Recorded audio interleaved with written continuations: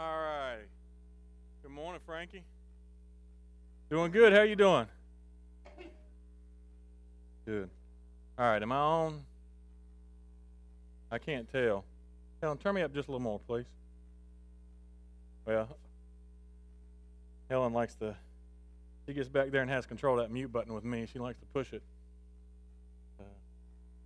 All right. Well, we'll start off with a word of prayer and we'll get started. Dear God, we thank you for this day. We thank you for the many blessings you give us, and we just thank you for everything that you do for us, Lord. We thank you for the opportunity we have to come here and to learn your word, to learn more about you, to worship you, and hopefully take what we learn and what we know to take out and spread it in the world and bring others to you, Lord. I just ask you to be with all those we have in our family that's sick and not doing well and just need our prayers. I ask that you put your healing hand, healing touch on them, Lord. I ask you to be with us as we go through this week as a country. We have an election coming up that's going to be a big one. And Lord, I just ask that your will be done with that and that we can get through this and get through maybe a little bit more of a normalcy on the other side of it, Lord. Thank you for everything you do for us. In Christ we pray. Amen. All right, I got split these again.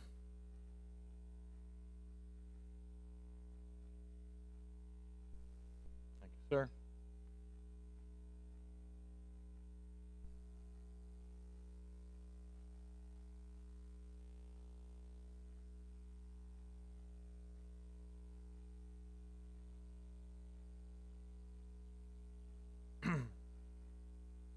Let them hand those out real quick, and we'll get started.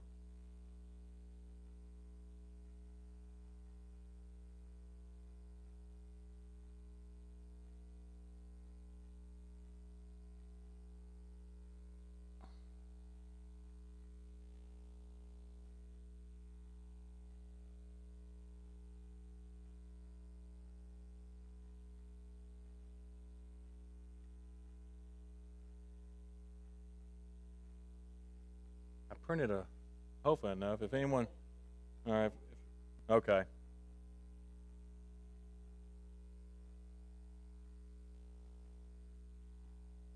I'm warm too. I don't know why. It seems like when it gets cooler outside, it seems hotter in here. Even with the AC running. All right, so I'm going to continue this. I think this is going to be maybe not I think the next to last one we do in this series. I think I'm going to wrap it up next week. But we're going to continue this look at the question of why do we believe what we believe. And this week we're going to look at commands, examples, and inference through theological hermeneutics, which basically is through the study of God. So we're going to look at the commands, examples, and inference of the New Testament through studying God in Christ and what that looks like and continue that on. So what I did for this, I wanted to look at this a little differently, because usually what we do, and this is just in general what we do, we usually, when we look for the commands and examples of things that we're looking for, we usually start in Acts. We tend to start with Acts. We like to see the gospel message that more, to me anyways, this is kind of how I see it played out a lot of times, is the four, Matthew, Mark, Luke, and John, is more of a story. And then once we get through that story, then we go to, then we start in Acts, and that's where we kind of start getting our examples. But I want to start with Matthew and move forward. So what I did is I went through the Gospels, and I didn't mark all of them in here where they correlate back and forth and cross-reference them. That would have just took too much of my time. I don't have that much time. But what I did, there's actually about 335 commands from Jesus in the New Testament. What I did was I broke those down, and I took out the generic commands of, like, telling the blind man to go wash his eyes in the river and that kind of stuff, because that doesn't apply. Anything that was kind of specific to that particular person or individual or that situation, I took out.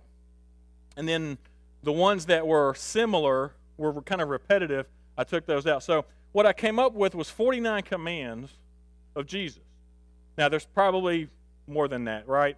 Well, I know there's more than that, but this is kind of where it played out to about 49 commands. You could probably move that a little forward with some other ones, but I think this is a good, pretty set. And I'm actually going to go through these. Helen,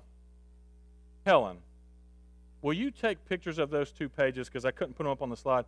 Take pictures of those 2 pages and put them on the live stream for me? Thank you. But I'm actually going to go through these because I want to go through these because I want us to look at them and focus on them. And I'm just going to go through them real quick, and then we'll continue on. So, and I try to do this in order, actually, too. So in order of his ministry of the commands that he gave. So the first command we find is to repent and turn to God. Follow me. Rejoice and be glad. But not only rejoice and be glad, when people insult you and persecute you, we are to let our light shine before men. We are to honor and teach God's law. We are to be reconciled to those who have something against you. Go to those. If someone's got something against you, go to them. Do not lust. Keep your word. Go the extra mile and do not seek revenge. Love your enemies and pray for those who persecute you. Be perfect as your Father is perfect. Practice secret disciplines. And what I mean there is a lot of the disciplines that we're like prayer and stuff like that is to do, not to do it in a haughty, showy way, but to do that in secret. Lay up treasures in heaven. We're to seek God's kingdom above all else. We are not to judge by standards that we ourselves cannot meet. Do not waste what is holy on people who are unholy. Ask, seek, knock, and you will find. Do to others whatever you would like them to do to you, or also known as the golden rule. Choose the narrow way. Beware of false prophets. Pray for more laborers in the work of the Lord. Be shrewd as snakes and harmless as doves. Do not fear those who want to kill you. Hear God's voice. Come who are weary. Beware the leaven of the Pharisees. Deny yourself. Take up your cross and follow Jesus. Do not look down on the little ones. Go to those who sin against you in private. Be on guard against every kind of greed. Forgive those who sin against you. Honor marriage. Leaders must be a servant first. And if you want to be first, you must be a slave. Be a house of prayer. Ask in prayer in faith. Invite in the poor, the crippled, the lame, and the blind. Give to Caesar what is Caesar's. Give to God what is God's. Love the Lord with all your heart, all your soul, and all your mind. Love your neighbor as yourself. I lost my spot. There we go. Be ready all the time for Christ's return. Take, eat, and drink, referring to the Lord's Supper. We must be born again. If you love me, you will obey my commandments. Keep watch and pray so that you will not be given into temptation. Feed his sheep. Make disciples of all nations and baptizing them in the name of the Father, Son, and the Holy Spirit. Receive God's word. And then the last commandment that we find is to love one another as he has loved us. Anything stand out to you in all these?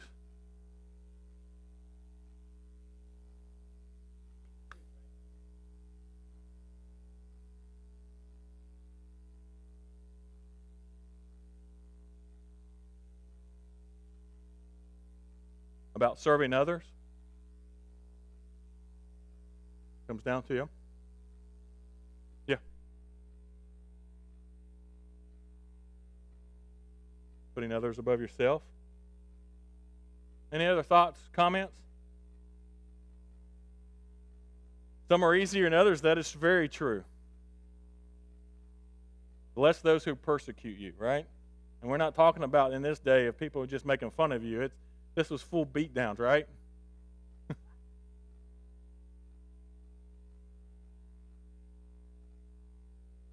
Forgiveness, yes. Well, and that's what a lot. I mean, going to those who have something against you, praying for those who are trying to kill you, I mean, there's a lot of forgiveness. That's hard. Someone's trying to kill me. It's going to be hard for me to say, "Oh, I forgive you." I'm going to try to defend myself. Yeah. Yeah.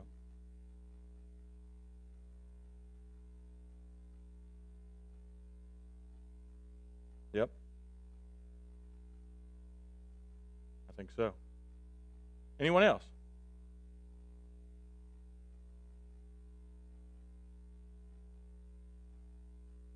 Think about it. I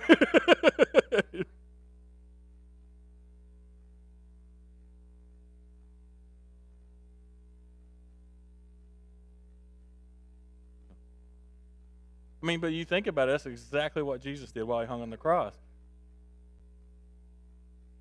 Yeah. Yeah. Yeah.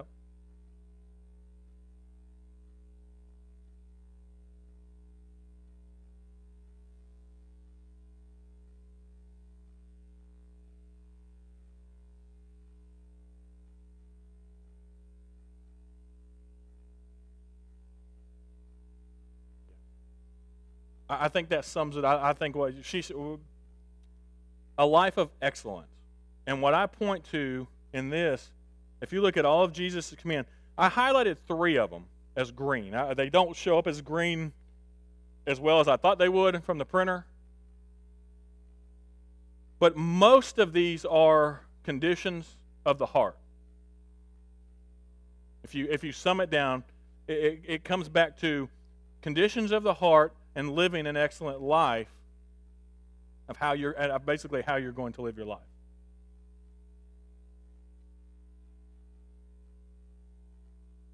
Yes. Yep. Yep. Almost every one of these goes against our human nature. And as denying yourself, putting others first, putting yourself last. And so there's a reason why I wanted to start here with when we talk about following the commands of the Bible. I honestly and personally believe that these first 4 Gospels should be our primary focus. Not to say the other ones, and we'll get into that later, not to say the rest of the Bible doesn't apply, but you'll see where I'm coming from here. And I always use, this is the verse I go to in Matthew. It's Matthew 23:23, when he's basically spends an entire chapter just blasting the Pharisees. He says, "What sorrow awaits you, you teachers of religious law, and you Pharisees, hypocrites, for you are careful to tithe even to the tiniest income from your herb gardens, but you ignore the more important aspects of the law, justice, mercy, and faith. You should tithe, yes, but do not neglect the more important things." Jesus is saying there are more important things we are to do than there are other things. And around those, it's coming down. All right, sorry. That rain come down hard. The more important things. These are the 3 things that he lists as the more important things. Justice, mercy, and faith. And I put parentheses love, because all that's going to tie back to love.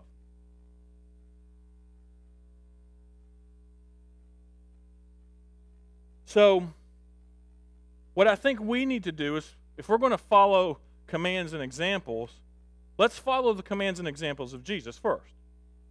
And let's look at that. So what was Jesus' focus? If we look, and I think most of these maybe have been, or some of you mentioned these, Jesus' focus was love, and I tried to pull these out as I went through them. Was love, was prayer, was forgiveness, humbleness, faith, putting others first, we mentioned that one, honor, mercy, justice, searching for Him, and to apply that, to be on guard against the evils of the world, to be honest, to show repentance, and to teach others. Now, I'm going to be honest with this next slide. It doesn't apply universally to every single, but if you look at our focus as in people and as a church, or churches, it doesn't matter, watch it go. If you look at our focus there, these are the things we tend to focus on. We tend to focus on names or titles, procedures, traditions, rules, checklists, who is right, who is wrong, the physical things, and then how things look or appearances. Would anyone disagree with that? Again, I don't say this to be, I'm just saying this tends to be our human nature. What's that? Self, yeah. Yeah. I could have probably put it in parentheses there at the bottom. All this ties into self, right? A lot of times. And this is, and I'll tell you how I know this, what our focus tends to be off of. I think I've been a deacon now 15 years. All right? And again, this is not to talk negatively or to I'm just giving you my example, what I've seen. In 15 years, most of the focus and a lot of the things we discuss and look at are a lot of these things right here. And that's not just here. That's everywhere. I'm going to be honest with you. It's everywhere. You can look. I have conversations. I see. If the church is even meeting to discuss things or has deacons or has elders, even then, if they don't, these are the things we focus on. And again, it's our human nature. It's our human nature to dive towards that. And that's why if you look at these commands I got from Jesus, it's the exact opposite. Go ahead. Responsibility is with facilities, I have a focus on some of that thing. But when it comes to who is right and who is wrong, I have a tendency to go to what is right and what is wrong. What is right, what is wrong? Yeah, instead of who. I don't like it. But the individual, but the situation. Yeah. Yeah, I could have put that. Who, what is right, who, what is wrong. Sometimes we get into those things. And sometimes those things are important. Sometimes it is important to focus on what is right and what is wrong.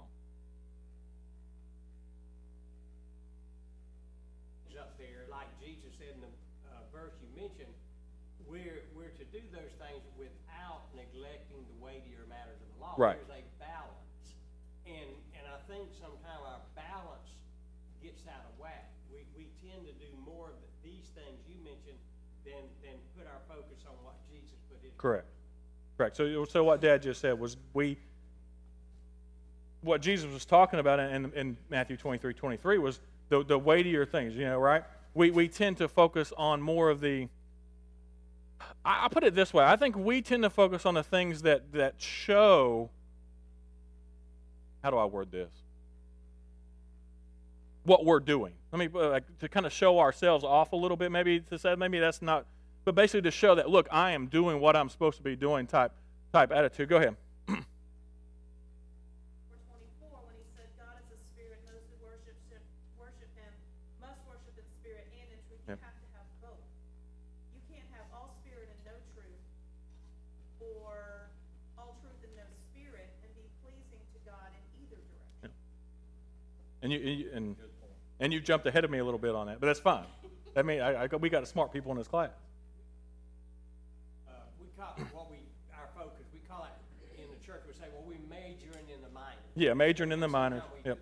But we use that spirit and in truth thing to defend this sometimes, because we will say, well, we've got to be in truth, and we will say, well, truth is the way we do things in worship, because a lot of times we tie it back to worship, right? Well, worship in spirit and in truth, right?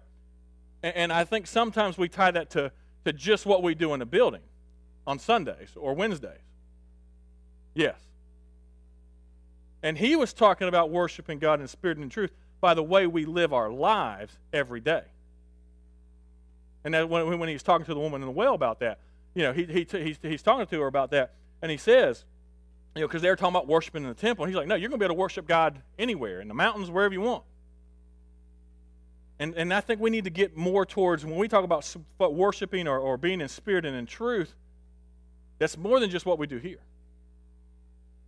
So what I did was I went back,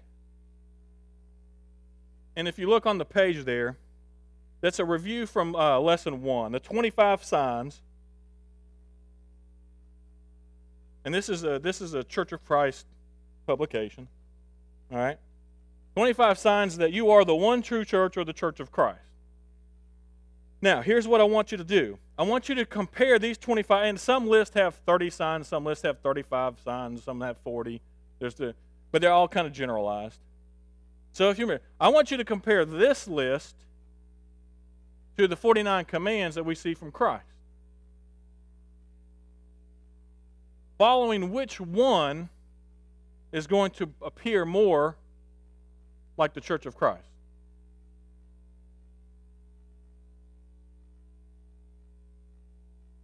Because in the bottom of the literature, they say basically if you don't follow these 25 things exactly, you're not saved.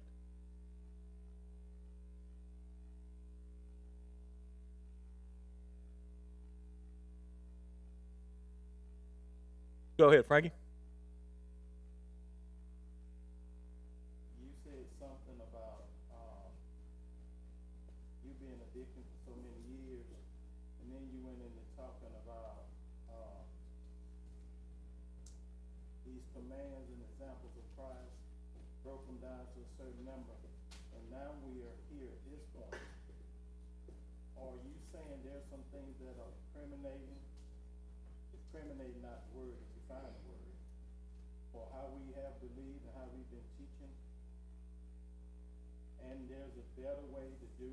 Yeah, and that's what I've, without coming out and just blasting and saying, I did last week. For example, when I talked about the silence of the Scripture, I think that's a wrong teaching. And I'm not saying, but and what I'm saying about, we've gone through the blueprint or pattern theology type interpretation. I'm not saying that is wrong. What I'm saying is there's a better way, and you get to a better example by interpreting the Scriptures through the life of God and the life of Christ.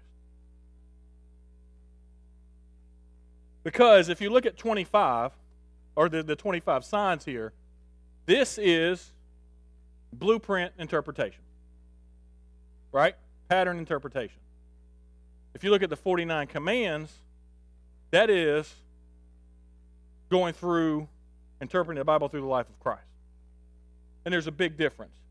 I'm not saying we shouldn't attempt to do these things, the 25. I think these are good things to look at. These are examples that are out there for us to look at. They're all scriptural. Yep.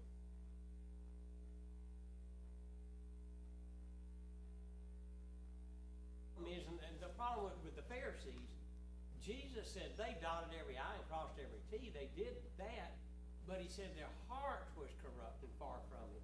So we can believe all this, and this is all right.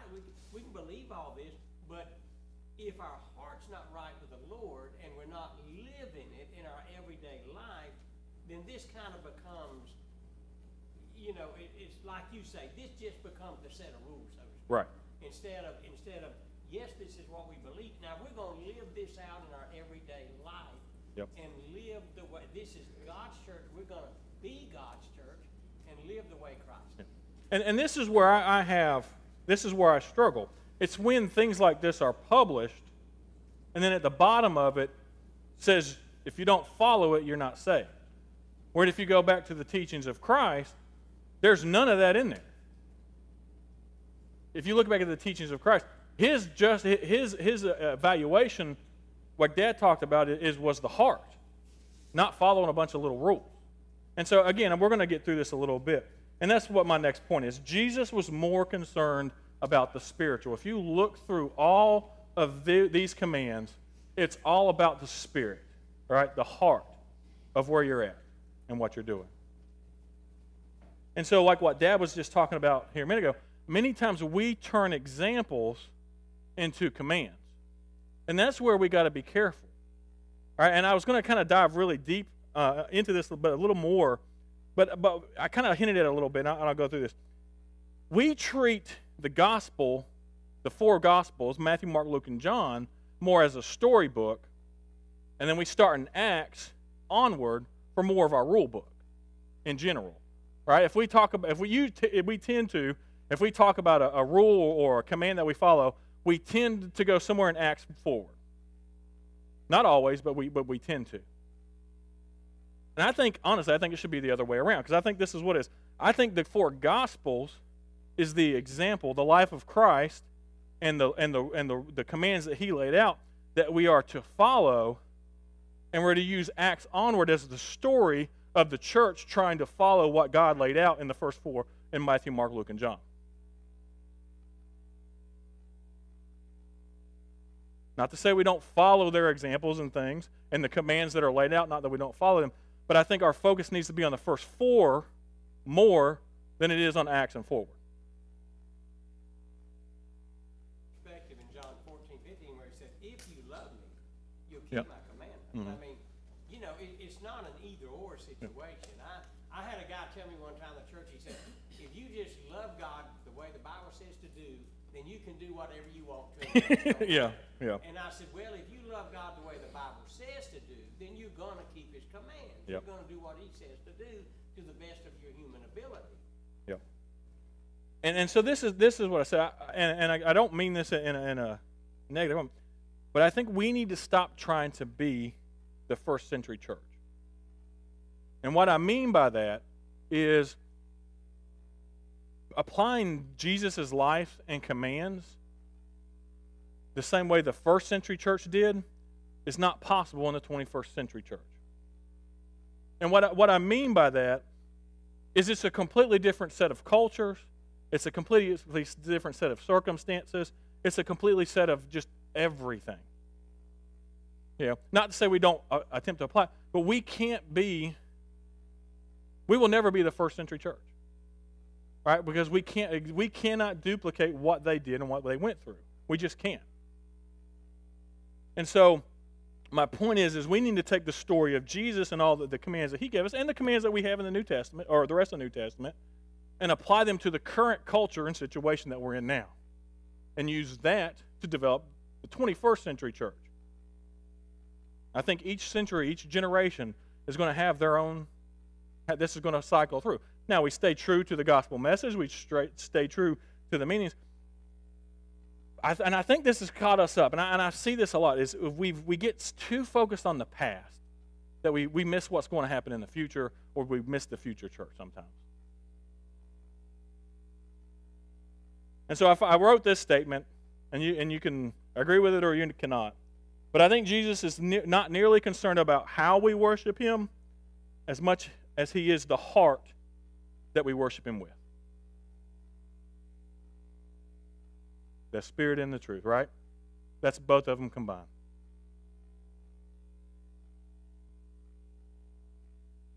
It's up to us to continue to work out our salvation, and that's Philippians, I think, 2 and 12. But a lot of the stuff you talk about is intangible. You can't see it. Yep. But it's something that you've got. I enjoy having some written stuff that I can refer to kind of keep me back on track. Right. And then help me arrive at my own conclusion. Yep. No, and I think we're as humans in nature, we like that. We like it when everything's laid out for us real easy, right? Yeah, right. And so this is where I want to get to the heart of. I want us to get, and I don't want anyone to take this as saying, well, we don't have to do this or we shouldn't do this. But what I want us to make sure is that we are following the example of Christ to its fullest as much as we can and applying that through what we read in the rest of Scriptures. Go ahead.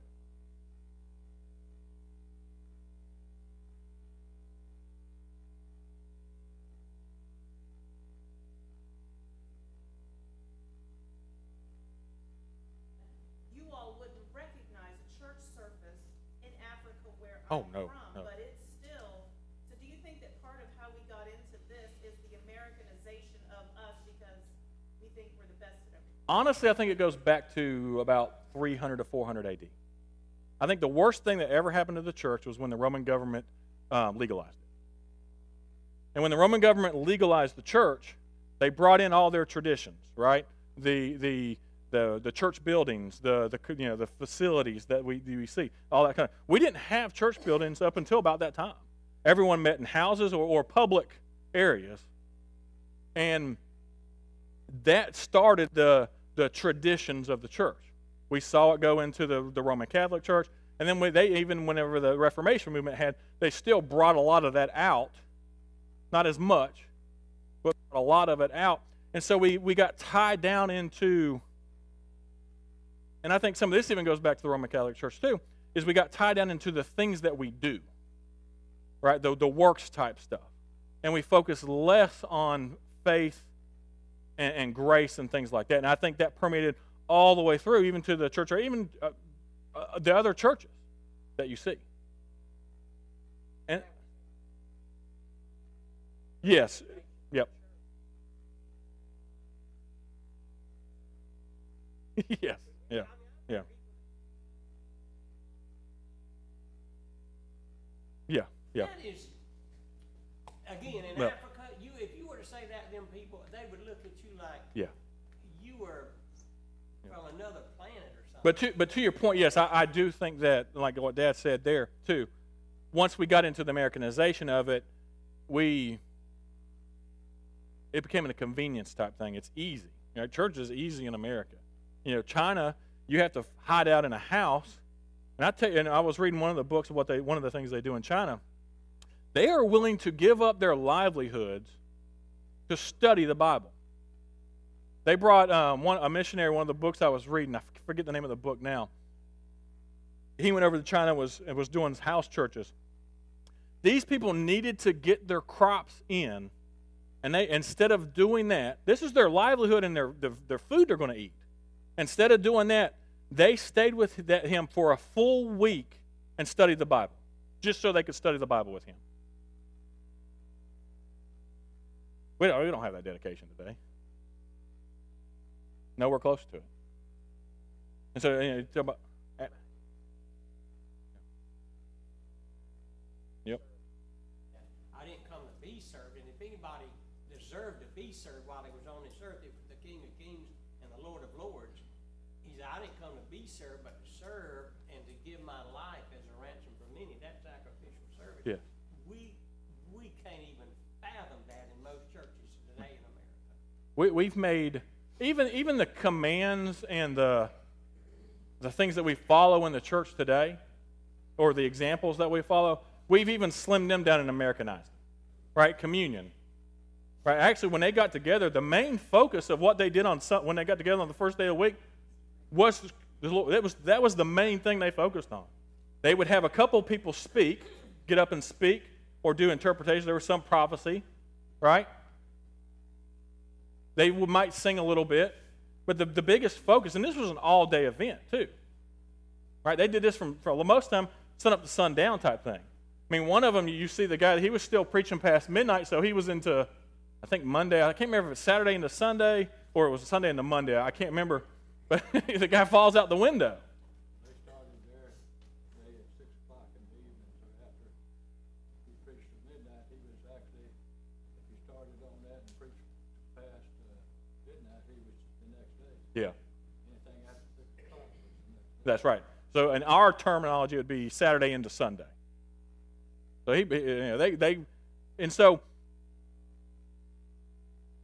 this is what I guess my main focus I want to try to get to is I want us to get away from the rituals and the traditions and the turning things that are examples into commands, and if you don't do those examples, then you're going to hell type things, right? And I want us to get to the foundations of what Jesus taught, and most of it was how we are to behave and how we are to be, how our heart is supposed to be, and how our heart is supposed to look. And what I'm going to do, I'm going to go through this, and then we'll look at several of these next week. The one I wanted to talk about through the lens of Christ was his baptism. And I'm going to try, to me, this is a different way of presenting it, because I'm going to be honest with you, I've never heard baptism represented in this way, through the life of Christ. I've heard it talked about, well, Jesus was baptized, so we need to be baptized, but I've never had anyone actually go back to it and through it. Where do we usually start if we're going to talk about baptism? Acts 2:38, right? And not to say that's not a legitimate command. They asked what I have to do to be saved. He said you need to be baptized. Repent and be baptized. All right? What is the very first thing, and the answer is kind of in this, that Jesus has to do, and I say has to do, before he starts his ministry? He goes to John and gets baptized, right? Right? Yep. Got to do it. And I'm going to read this. This is from Matthew 3:13, and this is the New Living Translation, and I love how they translate this. Then Jesus went from Galilee to the Jordan River to be baptized by John, and John tried to take him out of it, or talk him out of it. I am the one who needs to be baptized by you, he said, so why are you coming to me? But Jesus said, it should be done, for we must carry out all that God requires. So John agreed to baptize him. So we can go to Acts 2:38 and we can see the example, the command that's given to us. Why don't we start here? Jesus himself commands us in this, it should be done, for we must carry out all that God requires. If I'm talking to someone about baptism, and I say, look, yeah, Peter said it here, but look, Jesus actually was the first one to say it. And he did it, even though, and this is the one thing, a lot of people say he doesn't have to be baptized. I want to get into this a little. Hopefully I got time. After his baptism, as Jesus came up out of the water, the heavens were opened up, and he saw the Spirit of God descending like a dove on and settle on him. What does it say after Acts 2:38 when we're baptized? What's going to happen? We'll be given the gift of the Holy Spirit, right?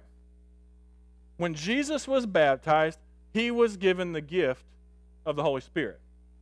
Some people will interpret this as a dove came down. No, it's actually a spirit that descends like a dove onto Jesus. So there are scholars, and then the voice came from heaven saying, this is my dearly loved Son, who brings me great joy, or who I'm well pleased, some translations say. There are some scholars who believe that Jesus, before he was baptized, did not have the power to do a lot of the miracles and stuff that he did. And that once he was baptized, he received the full power of the Holy Spirit. That's what comes down on him. Because if you look, what happens immediately after he's baptized? This is the start of his mission, right? Or his ministry. He goes into the wilderness and he's tempted for how many days? 40 days and 40 nights, right? We see 3 examples of that, but this was a been of ongoing temptation for 40 days and 40 nights. So Jesus himself had to be baptized to start his ministry. Do you not think we should have to be baptized to start our ministry or our relationship in Christ? Has anyone ever had it presented to them that way? Start there, Chad, is because Jesus was baptized for a different reason. I mean, it was a command, as you said, but he didn't have to be baptized for the forgiveness of sins the way we are. So maybe we just don't, I see your point, but maybe in wanting to get that we're sinners and need God's grace and we need to be baptized for the forgiveness of sin, that we don't use Jesus as an example because he was sinless. Yeah. But I think we can take this example and then grab Acts 2:38 and say, look, Jesus had to be baptized in order to start his ministry. We have to be baptized to start our path or our ministry, but we can talk about the differences. We do it for the forgiveness of sins, right? It says that. Believe and be baptized for the forgiveness of sins, and you will receive the gift of the Holy Spirit. But here's my thing. I think we would be a whole lot more convincing to someone teaching them this way of baptism. And again, I'm going to be honest with you 100%. I didn't read anything on this. As just studying this, I'm like, this makes more sense to me. All right, if I got someone who's struggling about whether they should be baptized or not, like, well, we look at all these, it's like, well, just go back here. Jesus himself had to be baptized. If Jesus had to be baptized to start, then should we not have to be baptized?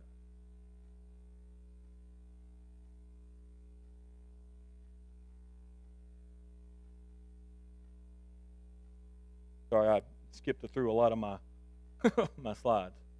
And so this is what I mean when I say interpret the commands and the examples of the Bible through the lens and the story of Christ. Because there's not a single thing that Christ commands or asks us to do that he did not do himself. Temptations, forgiveness, loving, all those things that we look at, we can filter it through that message. I'm even going to, next week, we're going to look a little bit at even the worship service and worship and what Christ did, looking through his examples on that. Because he really doesn't give us any commands around that.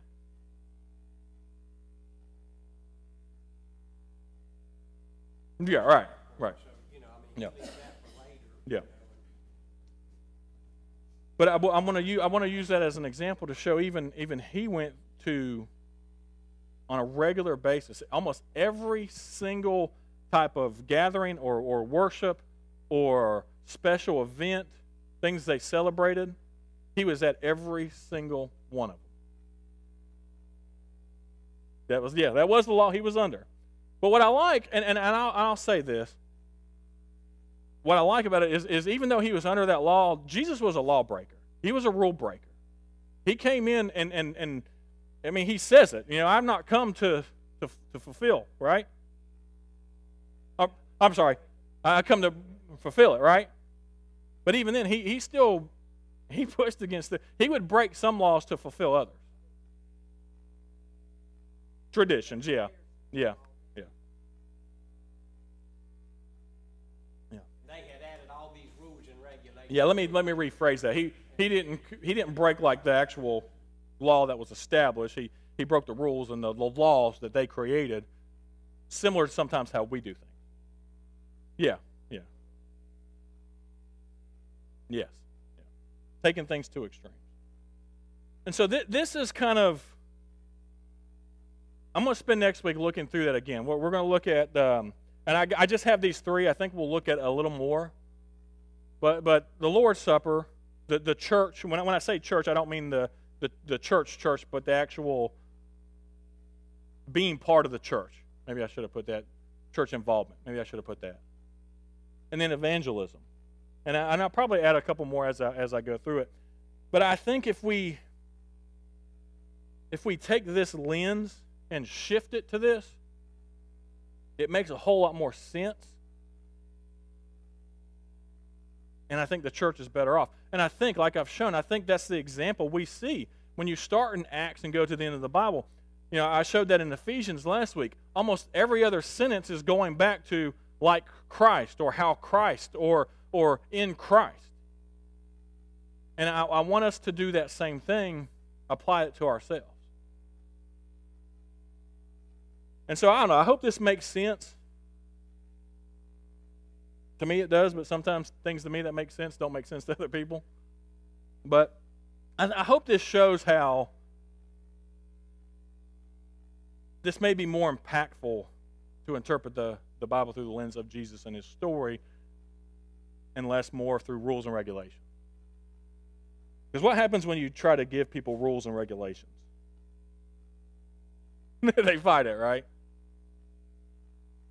And I think if we, and one, I don't know, this is just me personally, but if I'm talking to someone about becoming a Christian, if I just lay out a bunch of steps and again, I'm not saying that all those are bad. We find those in there. But I think it cuts more to the heart when I can go to someone and show them the example of Christ and everything he did and his story and show all that and show that he did this. And so we need to do this as well versus, well, just going verse to verse and try to point someone. I mean, if you look at how Paul wrote his letters, he gives the story of Christ in almost every single one of his letters of how we're to be more like him and how we are to search and search through him, through Christ, of how we are to live our lives and how we are to be. And I think if we continue to do that, then that will make it a whole lot better. So next week I'm going to try to do this same thing through the lens of the Lord's Supper, through our church involvement, our evangelism, things with each other. And I'll probably find a few more to throw in there because, again, these are all things that we do. Some are commands, some are examples.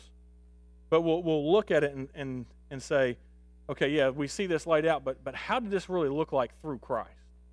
And how can we apply that? So it's 11:15, and we'll look at that next week. Thank you.